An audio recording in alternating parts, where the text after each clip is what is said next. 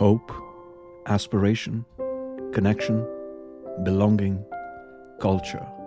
These are the stories we tell. Join me as I speak to storytellers from across the world and hear about what inspires them to create the reality they want to live in.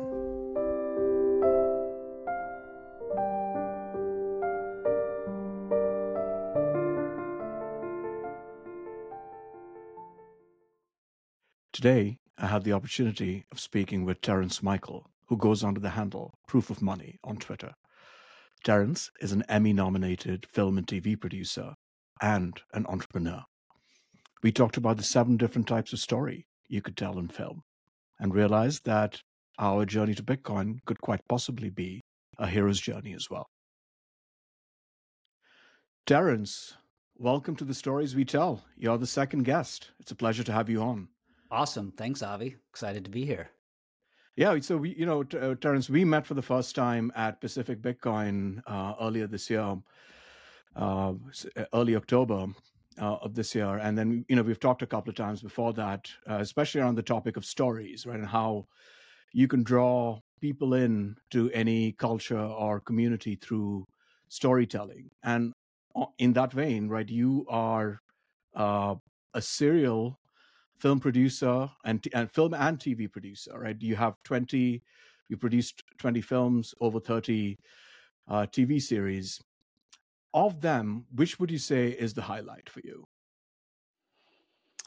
I don't know that there's a specific one, but in general, I think the highlight has been that there's really only like 5 to 7 stories that we really tell, and we're just always telling them over and over again and in different ways to reach different people.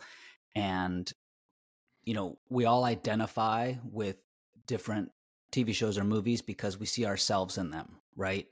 It's a movie or a TV show that has characters that you can't identify or have a struggle that isn't accessible to you is never going to work. You walk out of a movie and you're like, I don't know, it wasn't my thing. And it's like, well, because it wasn't relatable and you didn't care about the struggle, the obstacles weren't real.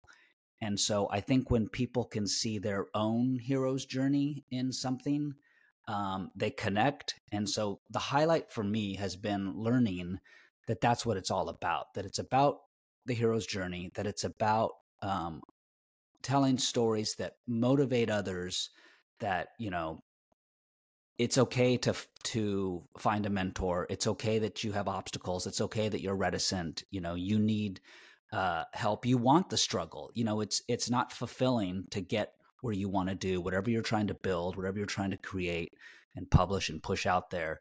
It's not going to be fulfilling without the ups and downs and without the struggle to get there. So that doesn't really answer your question, but in general, that's what has helped me, because moving from film to TV, like once I got into TV, because I did and do a lot of what we call unscripted television, we're trying to pull those stories out of real people and in real situations, so yeah, for me, that's been the biggest takeaway and the biggest inspiration is telling the human story over and over again, but in a way that people can connect with, right? We've been doing it ever since we've been sitting around the fire and, cavemen, drawing on walls. Like, it's all the same. We all want something. There's something in our way. How are we going to get it? How are we going to improve ourselves to get it? What are we going to learn from that adventure? How are we going to transform for the better and, bring that back to our own world? Yeah, that's super interesting, Terence. You mentioned there's 7 broad themes around which stories are told, right? In general, are they all different versions of the hero's journey, or is there something other than the hero's journey? No, I mean, so my argument is that every story has to be the hero's journey. It could have a little bit of color, a little bit of flavor. Sometimes you can start to reverse some of those steps or start to slightly change them, but you really need to stick to them, because that's how our brains are wired for story. And I don't have the seven, in front of me or on the top of my head, but meaning like there could be, the boy meets girl. There could be the quest. There could be, conquering another world. There could be the voyage. But they all come down to, a journey or a search or, I think David Mamet said, he simplified it once and he said, every single story you see in cinema is two people sitting in a car and they're traveling from, like, let's say the West Coast to the East Coast, and one person wants something but the other person is getting in the way, and the other person wants something and that person's getting in the way, and they're just talking, but meanwhile they're going from A to B. And that's really what it is. If you break it down, like the format, like every movie is really just two talking heads. It's just two people. You can add people, of course, but then as the budgets get bigger, the sets get bigger. Now they're suddenly in a huge baseball field. Now they're on a plane that's going down, or a ship across the seas, or asteroids are flying above them. But it always comes down to the character. Who is this person and what do they want? So yeah, they really all come down to. So for people that know the hero's journey, which I think most people are familiar with, at least in general, that's really what it all works. I mean, even George Lucas said, he's like, they were his words. He's like, I just ripped off the hero's journey when I wrote Star Wars. Like, that's all it is, and we know whether it's, the Wizard of Oz or, it's everything is the hero's journey. And is this the hero's journey, or these seven broad themes? Is this something that's taught in film school, or is it something that as a filmmaker you just have this natural understanding of it, right? Because it is an age-old tradition, these broad themes for storytelling. So you just take that with you. Yeah, I mean, I think so. When the hero's journey was written, it wasn't even applied to Hollywood in the early days. Hollywood was doing it, but they didn't know why. And there was a development executive at Walt Disney who realized, he started analyzing movies, and he realized that the movies that were working closely followed the hero's journey, and the ones that didn't. And this wasn't super long ago. I mean, I think this probably was in the 80s somewhere, right? So at that point, this executive said to everybody, guys, our movies need to follow the hero's journey. Here are the steps as we're developing projects and concepts. Let's look at this. And he was right. And ever since, people have sort of paid attention, because, originally when it was a book, I forget what it was. It was like, it was a Joseph Campbell book, but it wasn't really, I don't even think it was called The Hero's Journey. I could be wrong, but we sort of adopted that and created it as that. And it's true. Look at your favorite movies and look at the movies that you didn't like and go down those 12 steps, and you'll be like, you will realize, oh, it's missing something. It's missing something critical. Yeah. And do you think the movies that fail, they just haven't followed the template, or is it possible that a movie could fail, having tried its best to follow this 12-step process through via these seven themes? So, yeah, I mean, it sounds funny because it's like, we know movies are art and everything is so subjective. And there are a myriad of reasons why films can fail. And, Hollywood and Hollywood adjacent, there's lots of companies. I'm actually even part of one of them that has tried to algorithmically figure out why movies are failing. We punch in a bunch of data. We look at Rotten Tomato scores. We take all the readers and analysts, their scores. Is it the pacing that's off? Is it the structure? Is there a character that we don't identify with or care about? And yeah, in some, it really is as simple as not following the hero's journey. It is as simple as that. Now, it still has to be compelling, and the acting has to be good, and you have to be engaged, and there's also like the 3 E's in Hollywood, where it's like if you're missing one of these 3 E's, your film also fails, right? So this is just sort of a layer on top of the hero story, and that's that one, it has to be entertaining. And that's what a lot of filmmakers miss, and I forget who said this. It was like Samuel Goldwyn or Cecil B. DeMille. It was one of the old time Hollywood people said, look, if you want to send a message, you send a telegram, something like that.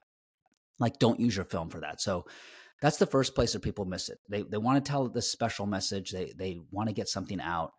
And we see this happen all the time. If a movie's too woke or it's too whatever. So one, it has to be entertaining. Absolutely. We're there to escape. We want some popcorn. And for 2 hours, I want to forget my troubles. Two, it has to be engaging. And that's usually where the hero's journey comes in. If it's not engaging, if you start to look at the clock or you start to be aware of how long a scene is, you get pulled out of the scene, the story's going to lose you.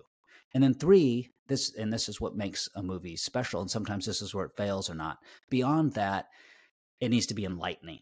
It really needs to reflect something in you.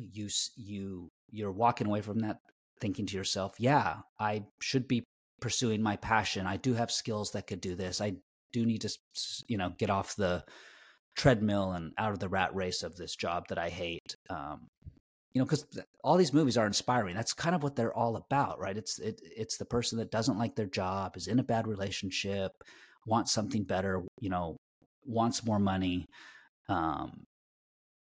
wants to improve their situation. That's really what every movie is. How do we improve our situation? So I don't even know if I answered your question. Sorry. No, that was great. Rambled. Now, if I had to guess, Terence, I mean, you're talking about these broad themes, right? These stories that take the viewer themselves on a journey, right? Or if you're talking about books, the reader as well, right? I'm sure the same applies. Absolutely. Yeah, plays, musicals, anything. Right. So that said, it sounds to me that these broader and easier to relate to themes apply more to movies or books with a mass appeal. And you can correct me if I'm wrong. Mm-hmm. But you also have situations like cult movies, right? Or really niche movies. Now, I bring this up because I went through a phase in my early 20s when I watched a lot of quote unquote and fell in love with a lot of quote unquote anti films, if you will. So the French New Wave, especially guys like Godard, right? And then even to an extent, moving just across the border, Fellini with movies like 8½, which is really an anti-film in some sense, more than it was a film. Sure. And then you move a little further down the timeline, you have folks like David Lynch, right, ripping up the script, and even more niche guys like the I don't know if you know this Chilean filmmaker Alejandro Jodorowsky. He used to make a lot of surrealist anti-films. Okay. That ripped off the script. So, but those films do have this cult appeal, right? So, what do you think differentiates, or what draws that cult in, if you will, into those stories versus the mass appeal that you talked about for the standard stories? I mean, I think people that appreciate art and people that sort of protest,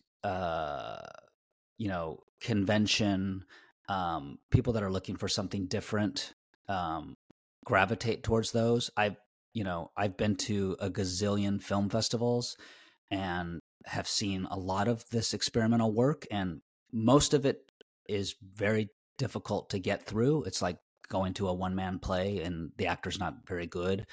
But from that, yeah, you can get magical and amazing stuff. You discover people like Christopher Nolan, who did Memento. You discover Soderbergh, who did Sex, Lies, and Videotape. And I'm talking about when they had their films at film festivals, and you discover Tarantino, and these people all went against convention because they were into very obscure things, but they also wanted to eventually reach an audience. So if you look at their current films, they all follow the hero's journey.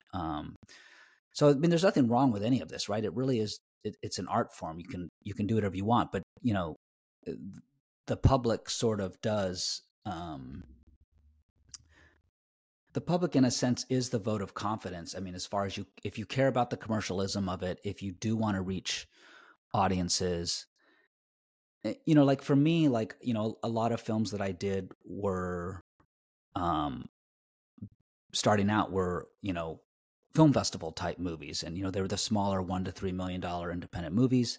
And even though they got distributed by major studios, they didn't have mass audiences. And because even though they followed the hero's journey, they were more on the cusp of being more creative, which you often have to do when you don't have as big of a budget. You're like, how can we be more creative? And that's kind of why, like, for instance, I went into television, because after a while, I just started to get burnt out. Like, okay, it's great, but I'm spending 2-3 years on this one story, this one film, and then how many people at the end of the day actually saw it? Like, how many? Because I don't consider myself like an artist. Oh, I don't care if just 2 people see it. Like, it's art. It's great. It's like I wanted it to get out there and be accessible. So that's kind of why I went into television, because television, there really isn't an independent world. You just have to pitch your idea. You have to get the money up front from the networks, and then you go make it. And so some of those TV shows, I'd say, well, they're not as good as the film from an art perspective, but I was grateful to be able to reach so many people. It's like when I can do a TV show and reach 18 million people in one episode, it's like, holy crap, my films aren't reaching 18 million people. So yeah, I mean, it's a good question. I feel like we all sort of start there. If when you come out of film school and you have that art perspective and you want to say something different, and yeah, again, without money, you just have to get creative. Yeah. It is a tough balance to strike, right? You want to feed that creative beast within you, but at the same Yes. time, you got to keep the lights on somehow while you're doing it. Right. There you go. That's well said. Yeah. Absolutely. So maybe we'll tie this back to a topic that you and I both love. So for folks who don't know Terence, he and I are part of a dangerous counterculture cult uh, that believes that the world can actually be a beautiful, harmonious, peaceful, loving, and kind place uh, if we move to a sound money standard. But we're just very, very toxic people, Terence. I don't know. I don't know how anyone stands us. Uh, so, with the view of drawing people into this world, right? Of this vision for this beautiful world, if for us and future generations, what Hmm. kind of stories can we tell? I mean, are you talking about the Bitcoin world? Well, the only one, my friend. Yes. Okay. Well, I feel there's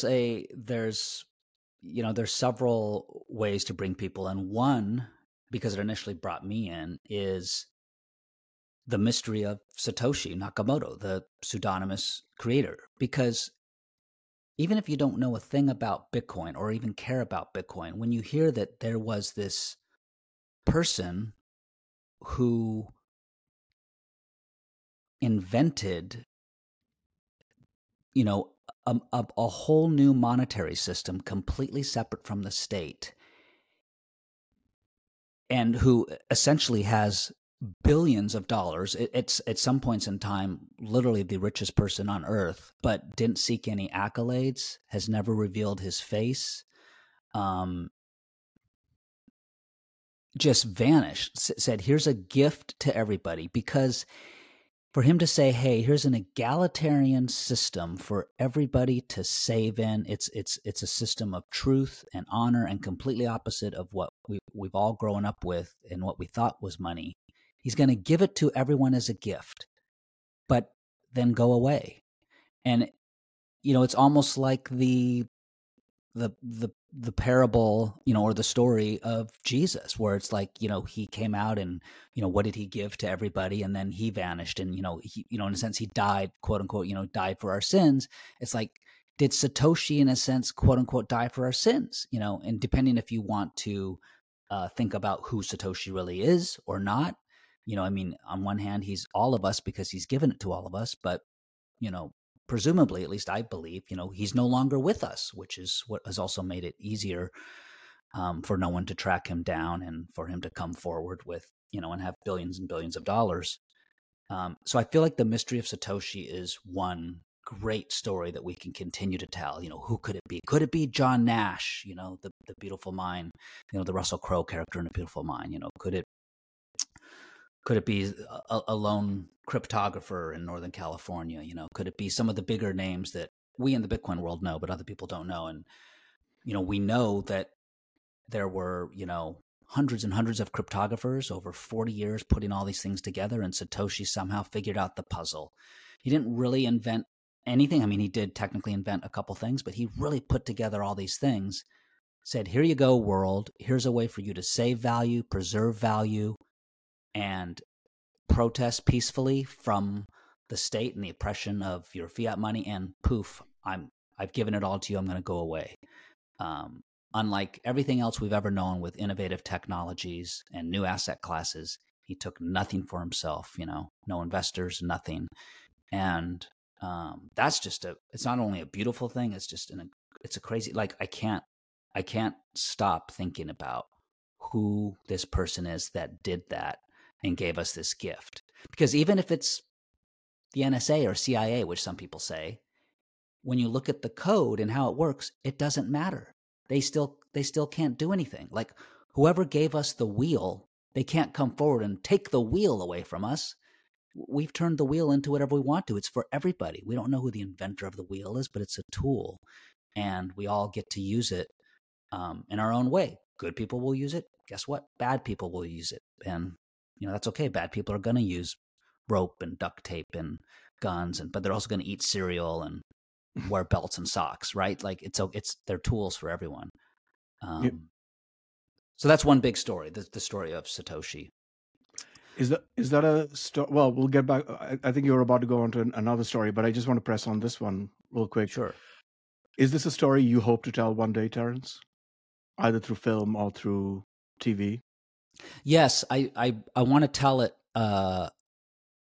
Absolutely. I want to tell the buildup of all of the people that could be Satoshi without identifying anyone. Like, let the viewer either decide or let the viewer realize in the end, it doesn't matter who it is, because now it's all of us. Satoshi lives within all of us. But I think it's fascinating to highlight certain individuals that really moved Bitcoin forward and got it to where it is, when Bitcoin has adopted all of these, 6 or 7 major innovations. It's like, well, who are the people that put together these 6 or 7 innovations? And then just in a mysterious way that's fun, where it's like, where was this person at this time? Who could have sent that email? Who spoke like this? You look at Satoshi's emails, and you see the phrasing and you see the language, and then there's timestamps. And where was this? And wait, was this person a professor? He's now speaking like he's an academic. And so there's lots of things that I think would be exciting. And then, of course, we know there's people that have come out and said they're Satoshi, which lots of people believe that that's not true because of fraud and whatnot. So, yeah, that to me is the irony, that the one person who's come out and said they're Satoshi basically is revealing principles and values of himself who are the opposite of Satoshi, which is how we know it's not Satoshi, even without any facts. Satoshi wouldn't do that. He wouldn't reveal himself in that way, like, ha, ha, ha, look at me, I'm Satoshi. Right. So going back to this idea, right, of making this this film or TV series on Satoshi, is it still just in an idea, or have you put any more thought around it on how you'd go about producing something like this? Oh yeah, so I'm developing a screenplay for sort of like a big major film that would sort of be like a Frost Nixon, or a mix with like The Social Network and maybe A Little Beautiful Mind, about the mystery of Satoshi, that would focus on a reporter and a journalist who thinks they might know who Satoshi is. And in this movie, Satoshi, I'm going to put in quotes, might reveal himself and agree to an interview. But we don't know who that is or what that is. And meanwhile, the CIA and the NSA are after them and they want to capture Satoshi, but no one can find him or get to him. But he's revealing and giving information. I'm still putting it together, but I think that would be something great. So I'm trying to develop that. I'm also working on some larger sci-fi one that just is very conceptual because it would be ridiculously expensive, but also be amazing with Tomer Strolight, who has an incredible idea. And then just recently, I've been trying to think of something that's much more accessible, where there could be like a series of interviews with Satoshi, and I put Satoshi in quotes because the interviewee would be behind like an anonymous mask, and we could put different people behind that mask, but speaking as if they're Satoshi, and more just to sort of educate. Those would be more interstitial things, just so that normies out there who are still curious about Satoshi, but really don't know Bitcoin like we know Bitcoin, they could learn about Bitcoin through different experts in Bitcoin talking about it, but talking about it as if they're Satoshi. So I'm just trying to think of creative ways with hooks to help get the message out there for people that want to learn. And how would projects like, I mean, all of these sound incredible, by the way, Terence, and I can't wait, and I hope that they see the light of day, and I believe they Yeah. will. But how would you go about, how would one go about raising funding for this type, which is, it's a fairly niche topic, right? I mean, it means a lot to folks like us, Yeah. but I mean, there are a couple of 100,000, at best, 1 million of us in the world. I mean, that's a stretch, right? Yeah. How would you raise funding for something like this? Well, so that's the challenge. But so at a major film level, like the first two projects I talked about, the key is to not really make it about Bitcoin. Like Bitcoin is in there, Bitcoin is part of the story, but they're just films. So just like, my other 20 films, it's just, here's the film, we fully developed it, and now we go to the studios and, we raise the money, and partial studio funding, partial foreign financing, partial bank loans. We just cobble it together kind of, like we always do. For the smaller version, that would probably just be self-funded, and potentially like a sponsor, because that would just be shared on the internet and whatnot. And I don't know that one's to make money. That's just more educational, philanthropic. Got it. Yeah, well, like I said, I'm looking forward to all three of I think you mentioned three. Yeah, I hope. Yeah, so certainly looking forward to that. So now let's take a step back, Terence. You were talking about, so this was the first theme, right? The story of Satoshi. Yes.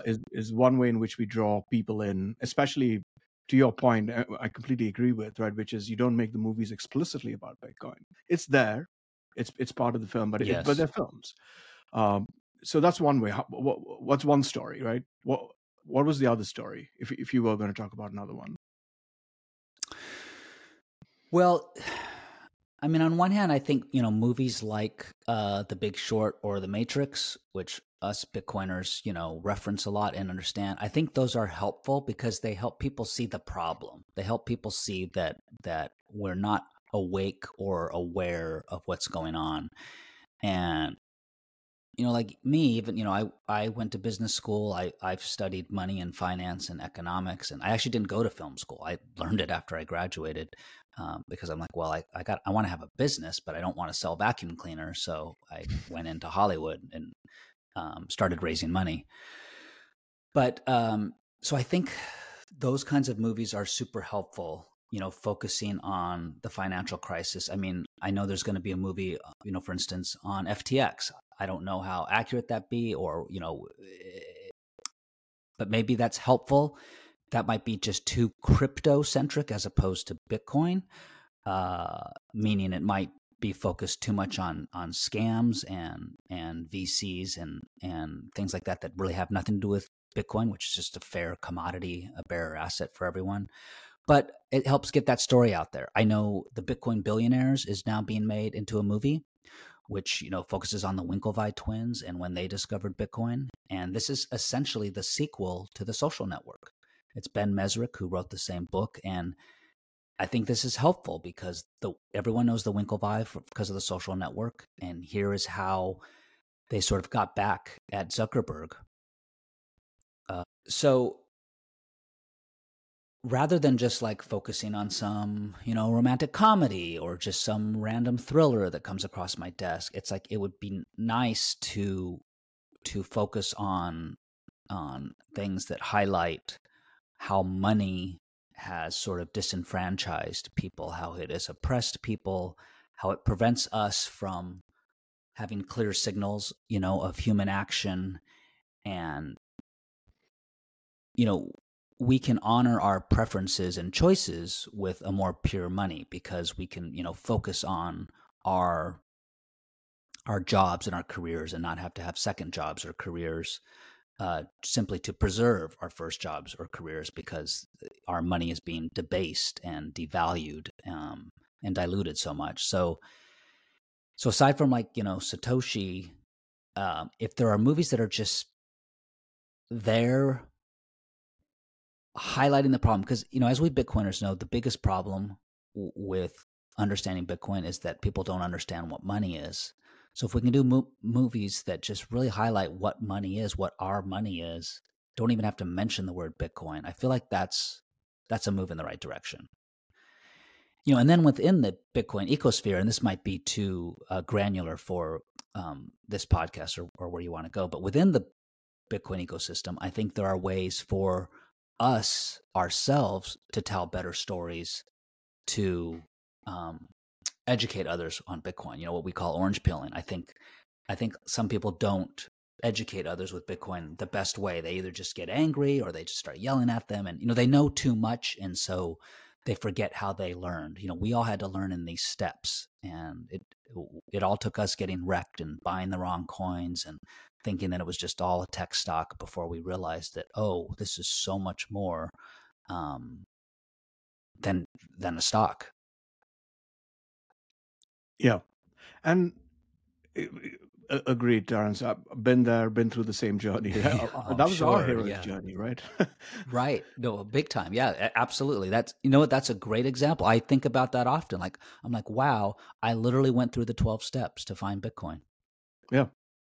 I mean, and one of the most beautiful parts of it is the humility at the very bottom, when you hit rock bottom, and then you have to admit to yourself, I was wrong. I was wrong about everything, and then you emerge out of that with a beautiful grace and clarity. I love that you said that. I was listening to or read something recently from Jesse Myers from OnRamp, and he said something. He said, I'll probably butcher the way he said it, but he said, everyone buys Bitcoin when they're willing to admit they were wrong. Yeah. And I was like, yeah, because you have to set aside your ego and say either A, yes, I was wrong about Bitcoin. I thought Bitcoin was a scam or this or that.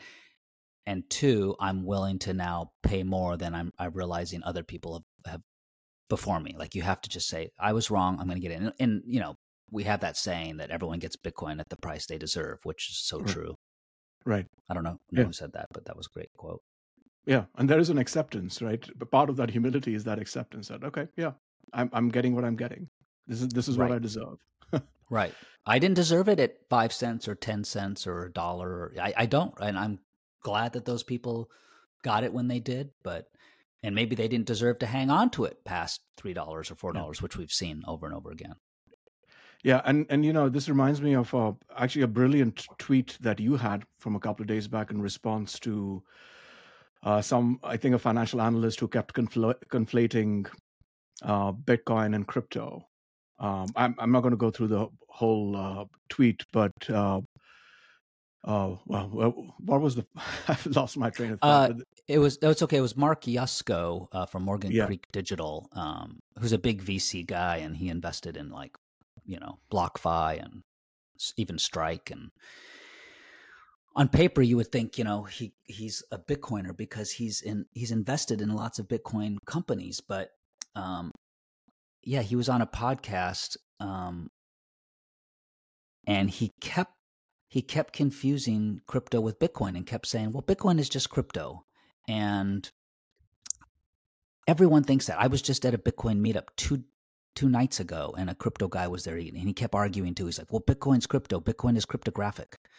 And I'm like, yes, absolutely. Like if we're in a court or I'm in a Turkish prison and the only way I get out is to say, yes, Bitcoin is a quote unquote cryptocurrency. Yes, absolutely. But, Satoshi never once in his white paper, not once did he say Bitcoin was a cryptocurrency. He didn't even use that word. And the reason we separated is because it's like, are humans animals? Absolutely. But, you wouldn't call most humans animals. And we wouldn't call, processed food with, industrial seed oils food. It's digestible, sure, but is it really food? And so, unfortunately, we've had to separate Bitcoin from crypto because it's completely different, right? One is a commodity that's available to everyone, and the other is formed by a company that they want to make money. They can go bankrupt. They can be sued. They can rug you. They can print. It's really just the fiat world, brought to the digital world. There's no difference, which, Avi, you and I obviously know. But I feel like rather than, not all the Bitcoiners believe or share this with me, but I believe rather than yelling at a lot of crypto people, I feel like they're one step closer to understanding Bitcoin than people that don't get anything. So I'm, I actually like to go into crypto spaces like on Twitter. I like talking to crypto people. I like following crypto people because they'll say something and I'm like, oh, you are so close to understanding Bitcoin. Because I was there. You're just not quite there. And that's where Mark Yusko is. I believe, he technically totally understands Bitcoin. A lot of people get it. They can spout all the facts. And I'm like, oh, you totally get it. But then they don't. They're just like, well, there could be something that could replace it. Someone might increase the supply. It's like, what? No, then you don't get it. So this is probably getting too specific, but. Yeah, there was one specific part of that tweet which sort of resonated with the previous conversation we were having, and I'm trying to remember that. Well, it's gone. So yeah, sorry. That's all right. We won't dwell on it for too long. But so going back to stories, Terence, these are stories that potentially draw people in, especially the mystery of Satoshi. I think that's a great one, right? Yes. But what keeps them there, right? It piques their interest. They're like, oh yeah, this is a mystery. I want to know what's happening. But how do they stay? So that's when I think it's helpful to have little analogies or little metaphors for really what Bitcoin is. Once they're fascinated by the mystery, they're like, well, what really is Bitcoin? And some people go down the road and they start saying, well, it's code and every 10 minutes there's this block and blah, blah, blah. And this is all great and super important. But it's like if I asked what, email was, if I asked what my iPhone was, it's like if someone started technically telling me, and those all have SHA-256 and relayers and whatnot, I would be like, well, I don't want to use email. I'm just going to send a letter. That's just so much easier, or I'm just going to go to the library. If you really explained how Google works and how it crawled and went through SEO and meta tags, it's like, it's a little confusing. So I think the stories that we use about it are important. And so I try to come up with little things to help explain Bitcoin.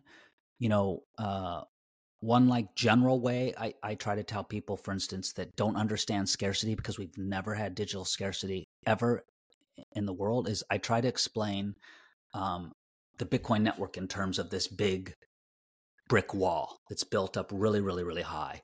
And I say, look, imagine this brick wall. It's all cemented and there's 21 million bricks and they're all already there.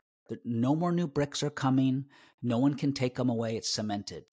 But like any great piece of art, there's this big red drape holding it, right? But instead of lifting it real fast, ta-da, it's coming up slowly. And these people, miners, are slowly pulling up this red drape and revealing bricks, right? Right now we're revealing 900 a day. And it's like this gets cut in half every 4 years, so meaning it slows and it slows. But the red drape is diaphanous, it's translucent. We can see the bricks underneath it. So you can see all 21 bricks, but you can only touch and have access to the ones that have been exposed.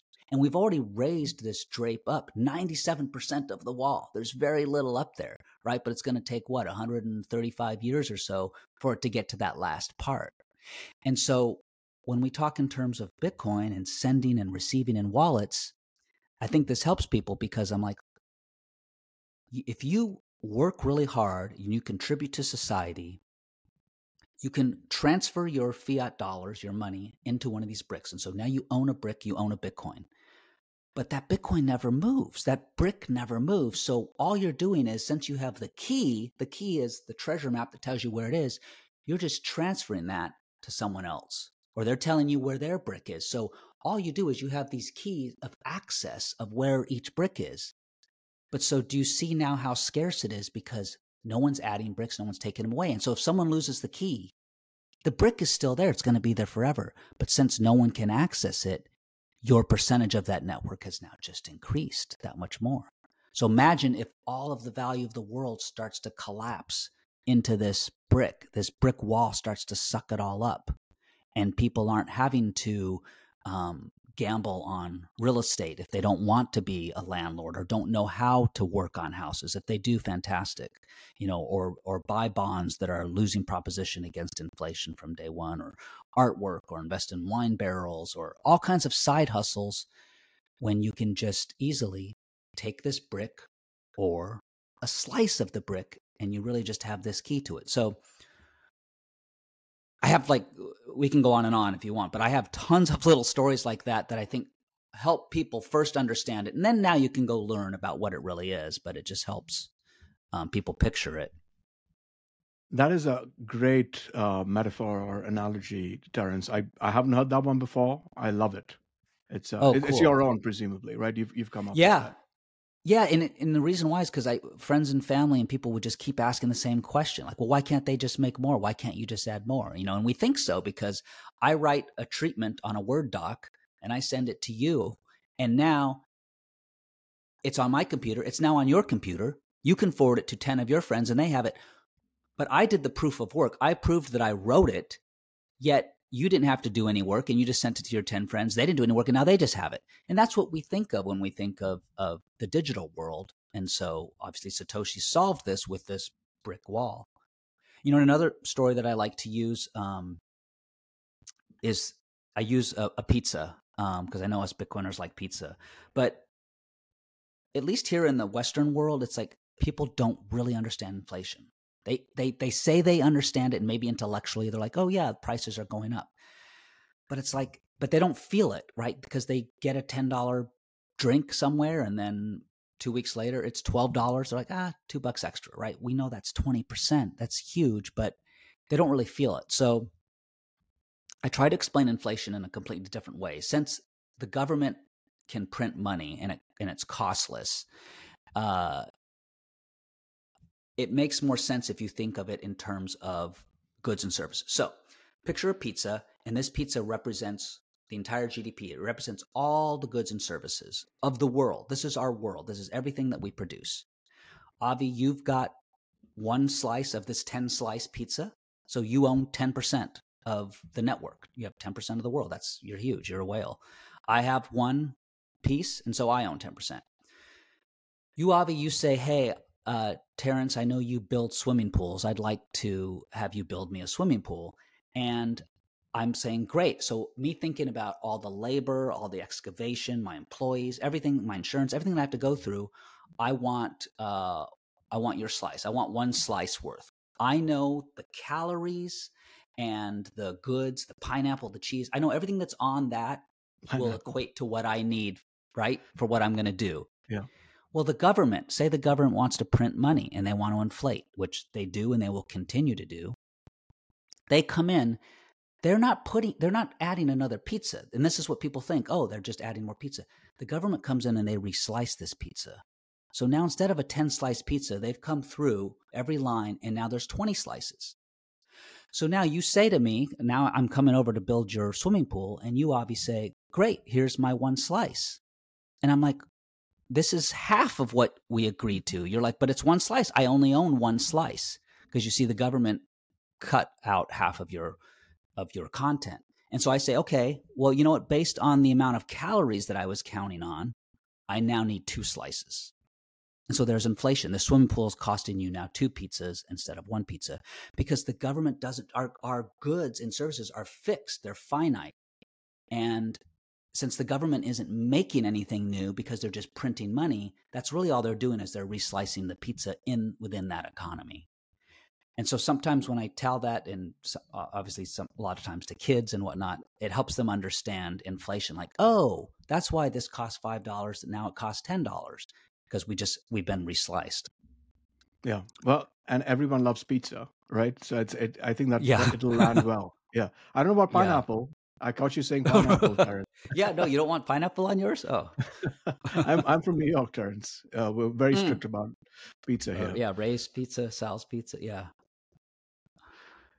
So going back to that was another great analogy right there, and I think you're right. Right. I mean, you have the broad overarching story, and that draws people in, especially if it's a mystery or something aspirational, a hero's journey, something like that. And then you have very, very relatable analogies that help them stay. Uh, yes, that makes sense. Now, going back to the story themes, right? Uh, Maybe we'll take a step back to Hollywood. okay.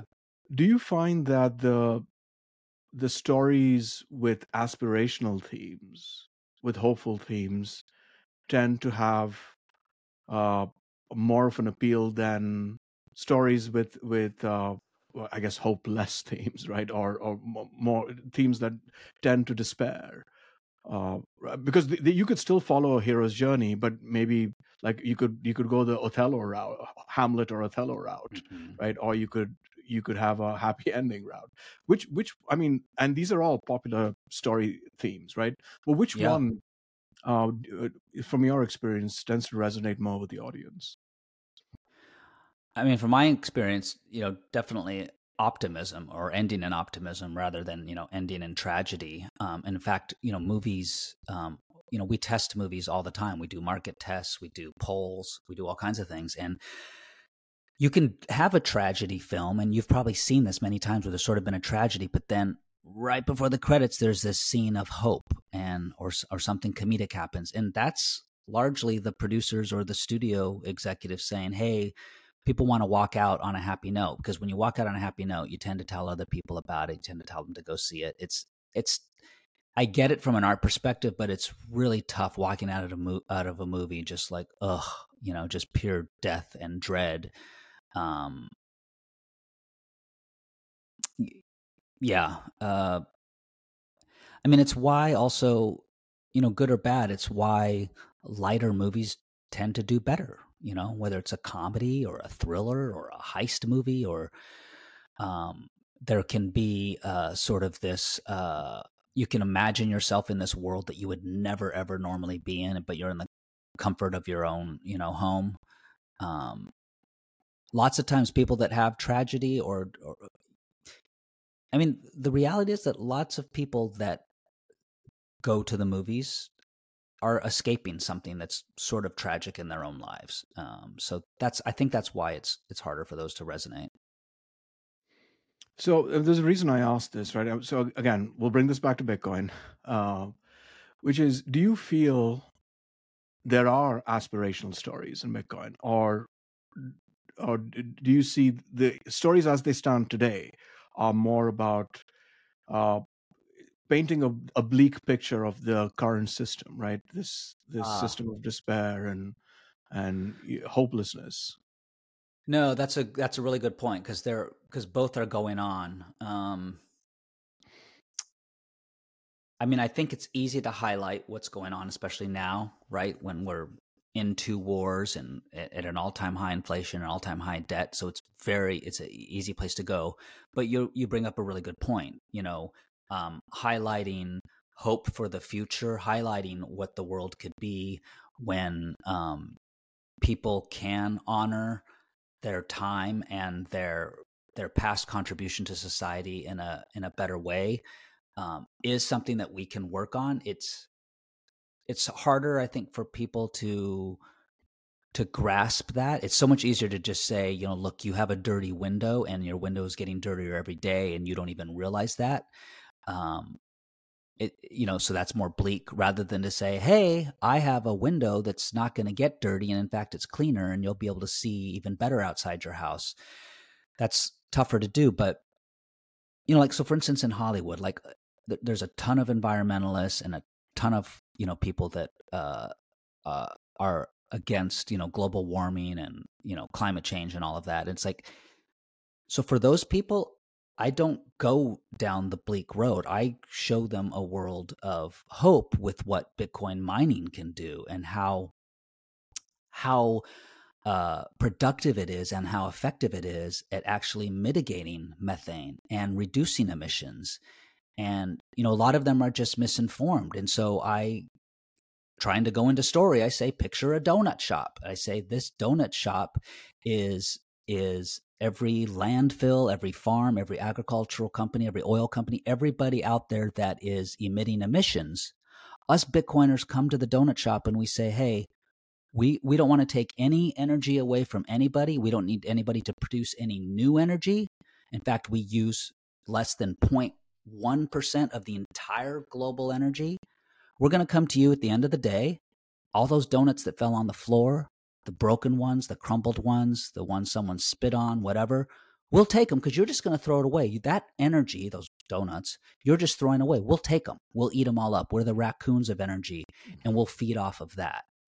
And by the way, since this is a new donut shop, when you finally start getting all the hipsters lining up around the block, we'll back off and we'll go to the next donut shop that's trying to open. You have the highest paying customers, we'll move on. And so I just try to explain to people in Hollywood that, Bitcoin mining, all we do is all we can afford is wasted and stranded and discarded and orphaned energy that we don't emit a single emission, none. I mean, we are literally a space heater, but that also happens to just secure and offer the best monetary system we've ever had.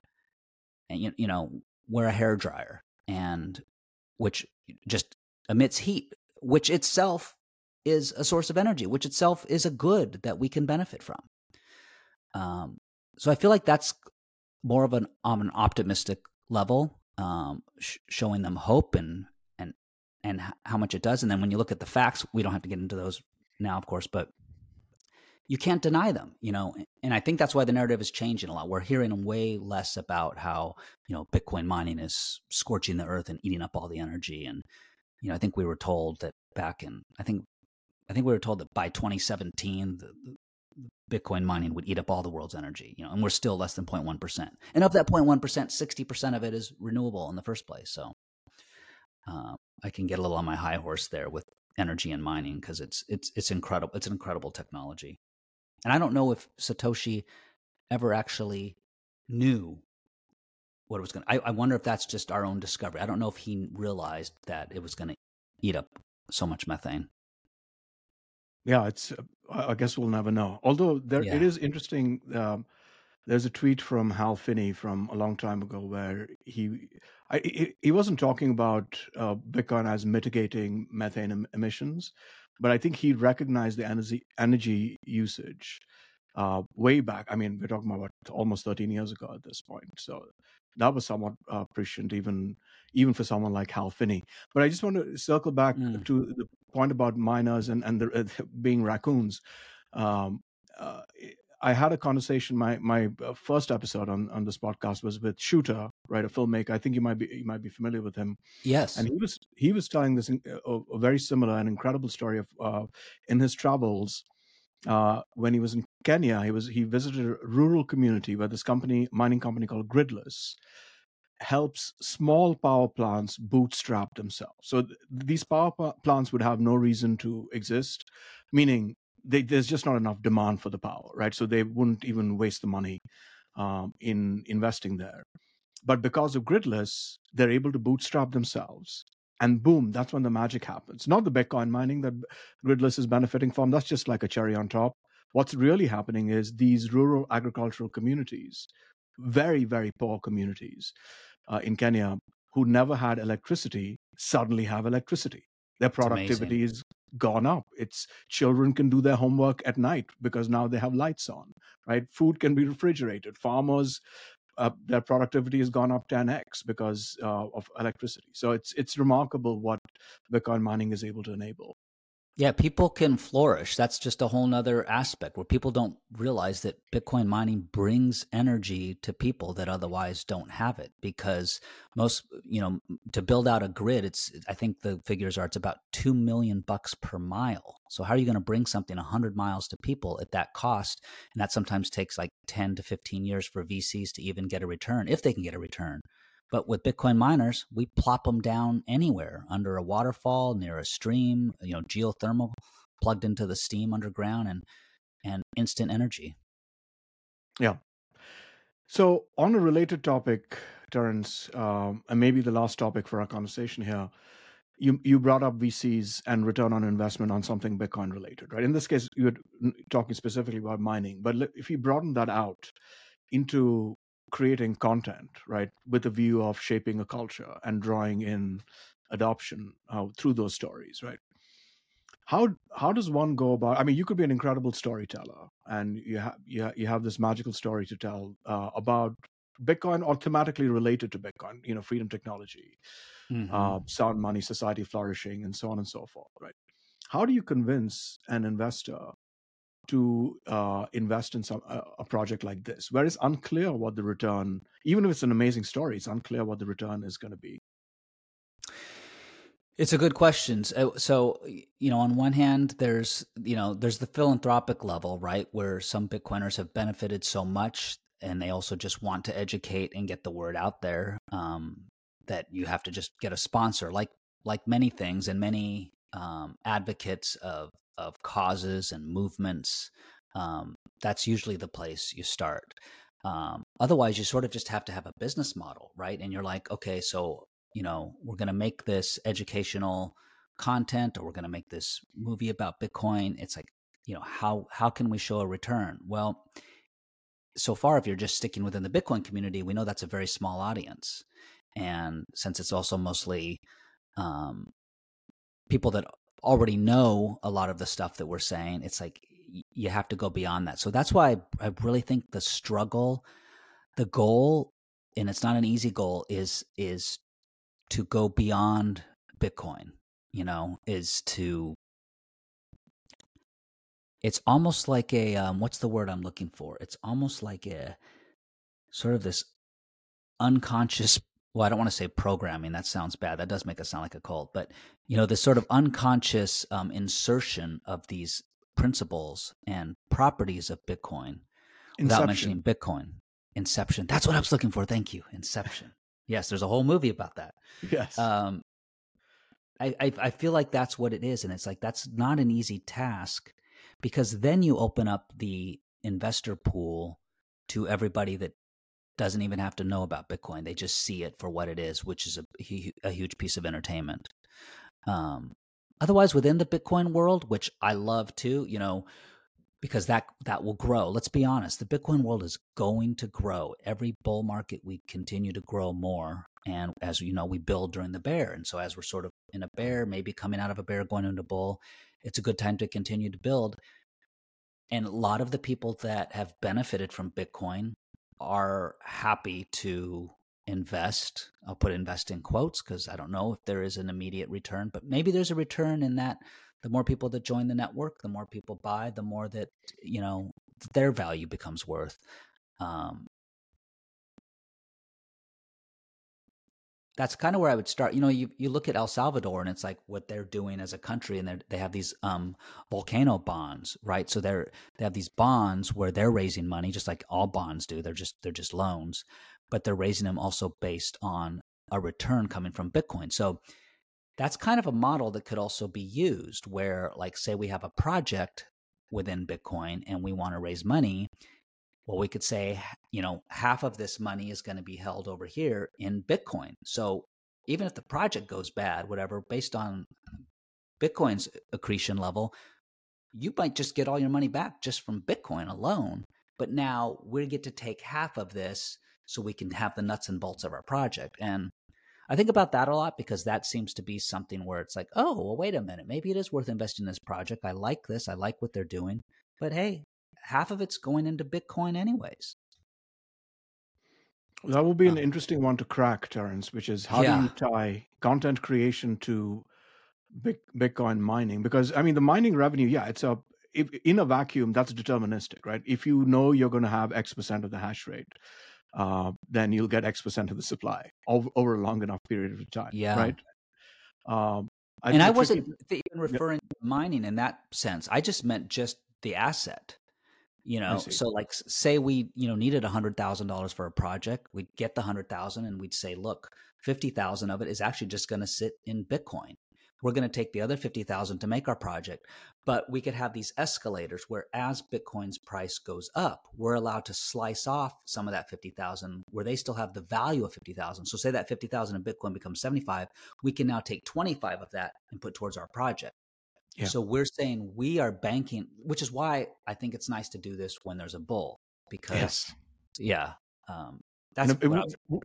yeah, it wouldn't quite work in a bear market, I think. No, it doesn't. You would definitely have to. That's in that case, it'd be very philanthropic. But I think that's a business model that can work. I mean, El Salvador is doing it at a nation level with their Bitcoin bonds, Yeah.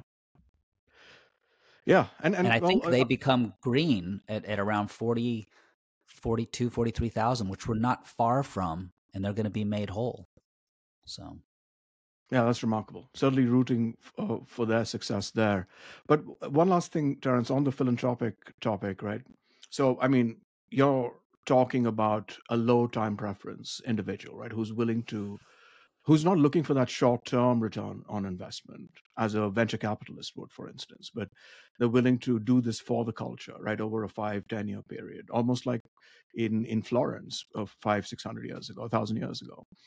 Like the patrons, right, of the arts. Are there such people out there? Well, first of all, I mean, if you subscribe to Bitcoin's cycles, which I do, just because looking at the data, I don't think people necessarily need to wait that long. Um, but let's say it is 5-6 years, which still is not that bad. I think there's a way to do it where I think people will. I think there's a way to do it where, based on the levels that Bitcoin reaches, they get their money back no matter what, just because of the price of Bitcoin. Like that to me would be sort of the quote unquote insurance for them. But they also see that, like, hey, we need money to make good content to help educate others. And the more that others come in, the more that it benefits the network. I mean, it's always a challenge when, I mean, like, this is the newest asset class we've ever had. We haven't had a new asset class in, right, over 200 years or whatever, and it's so niche at the moment that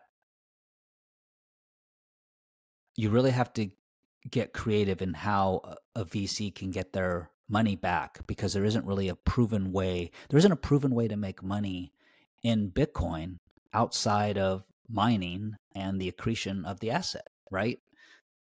Unless I'm missing something, I don't know how else you're really making money. Well, I guess certain companies that want to help with collaborative custody, help with wallets, the Swans and the Unchained and those places, they're clearly making money with high net worth individuals and whatnot. But Well, that's more on the services side, presumably, as that's more on opposed the to services side, right? So it's yeah. kind of like, are we providing a service? I guess we are, but it's in an education.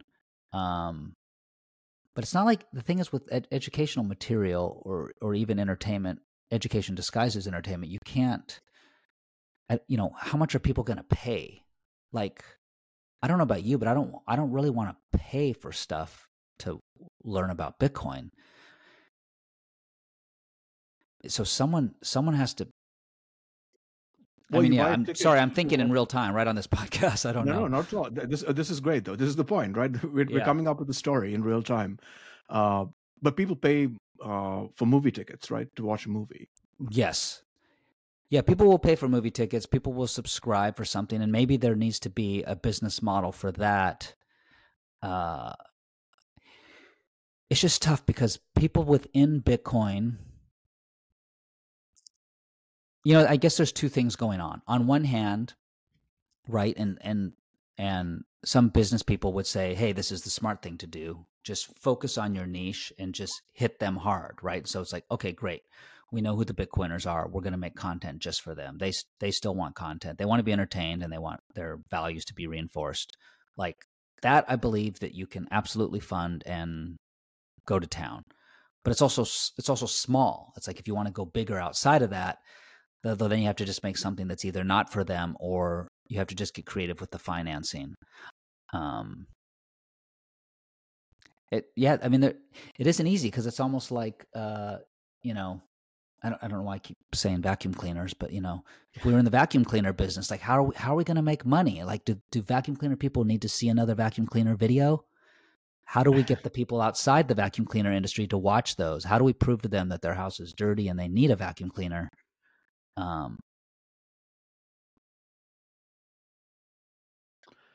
Well, it I is don't know through that there's an stories. answer. Yeah. I think it is through stories eventually, right? We're not there yet. We Yeah. don't have the stories yet, but maybe with Right. your 3 ventures, that'll start drawing more people in. Maybe there'll Yeah, be I other hope. stories. There's so many great storytellers out there, and I just talked to one yesterday, and you keep running into these people, and I think they're all thinking the same thing as you and I are. Like, here's these stories, here's these ideas. How do we get them out there? You know, I mean, look, if money weren't an issue, there should be some kind of Bitcoin network or Bitcoin studio, right? Like where all these people with ideas could go pitch, it could get funded, and it could get out there. But then on the other hand, you're like, okay, so what is out there? Who is this going to? And how do we get a return on our money? Or if we don't, it's some kind of nonprofit. It's like a philanthropic, educational nonprofit, um, which is a way to go. I don't know. Maybe I'm too optimistic, but I feel like there's someone or some ones out there. I mean, we know there are whales out there that have money and they haven't even come forward yet. They're just still sitting in mom's basement somewhere. Um, and it would be nothing to them, but it would be so meaningful to so many people. If you're a whale sitting in your mom's basement and you're listening to this, Please reach out. please reach out. Yeah, they're out there. I mean, you just know it. What are they going to do with all that money? All right, Terence. On that note, and hopefully with that's going to be a successful call to action Yes. that we just did. I appreciate you taking the time. I really enjoyed this conversation, going through all the different story tropes and then putting concrete examples on some of them, especially in the context of Bitcoin. So if people want to find you, Terence, what's the best way to follow you on Twitter, or I'll let you say what the best way is. Yeah, no, just Twitter. I'm just Proof of Money, which is the name of my book, so it's easy to find me. And we got to get you on Noster one of these days, Terence. Yeah, and you'll laugh, but the reason I'm not a Noster is because, and you correct me if I'm wrong, I feel like it's mostly Bitcoiners, which is great, but I'm trying to get the traditional finance and legacy finance and real estate bros, and I don't know, I'm crypto people. I'm trying to find all the people that I don't think are there yet. Yeah. I think you're right. It's mostly Bitcoiners. I mean, there are some non-Bitcoiners who come in. I'm there because it's a fun place. It's a fun and happy place, and I want to have fun. I want to be happy. So that's why I'm there. Copy that. That makes sense. That does sound good. All right, Terence. Appreciate it. Thank you, my friend. Okay, Avi. Thank you.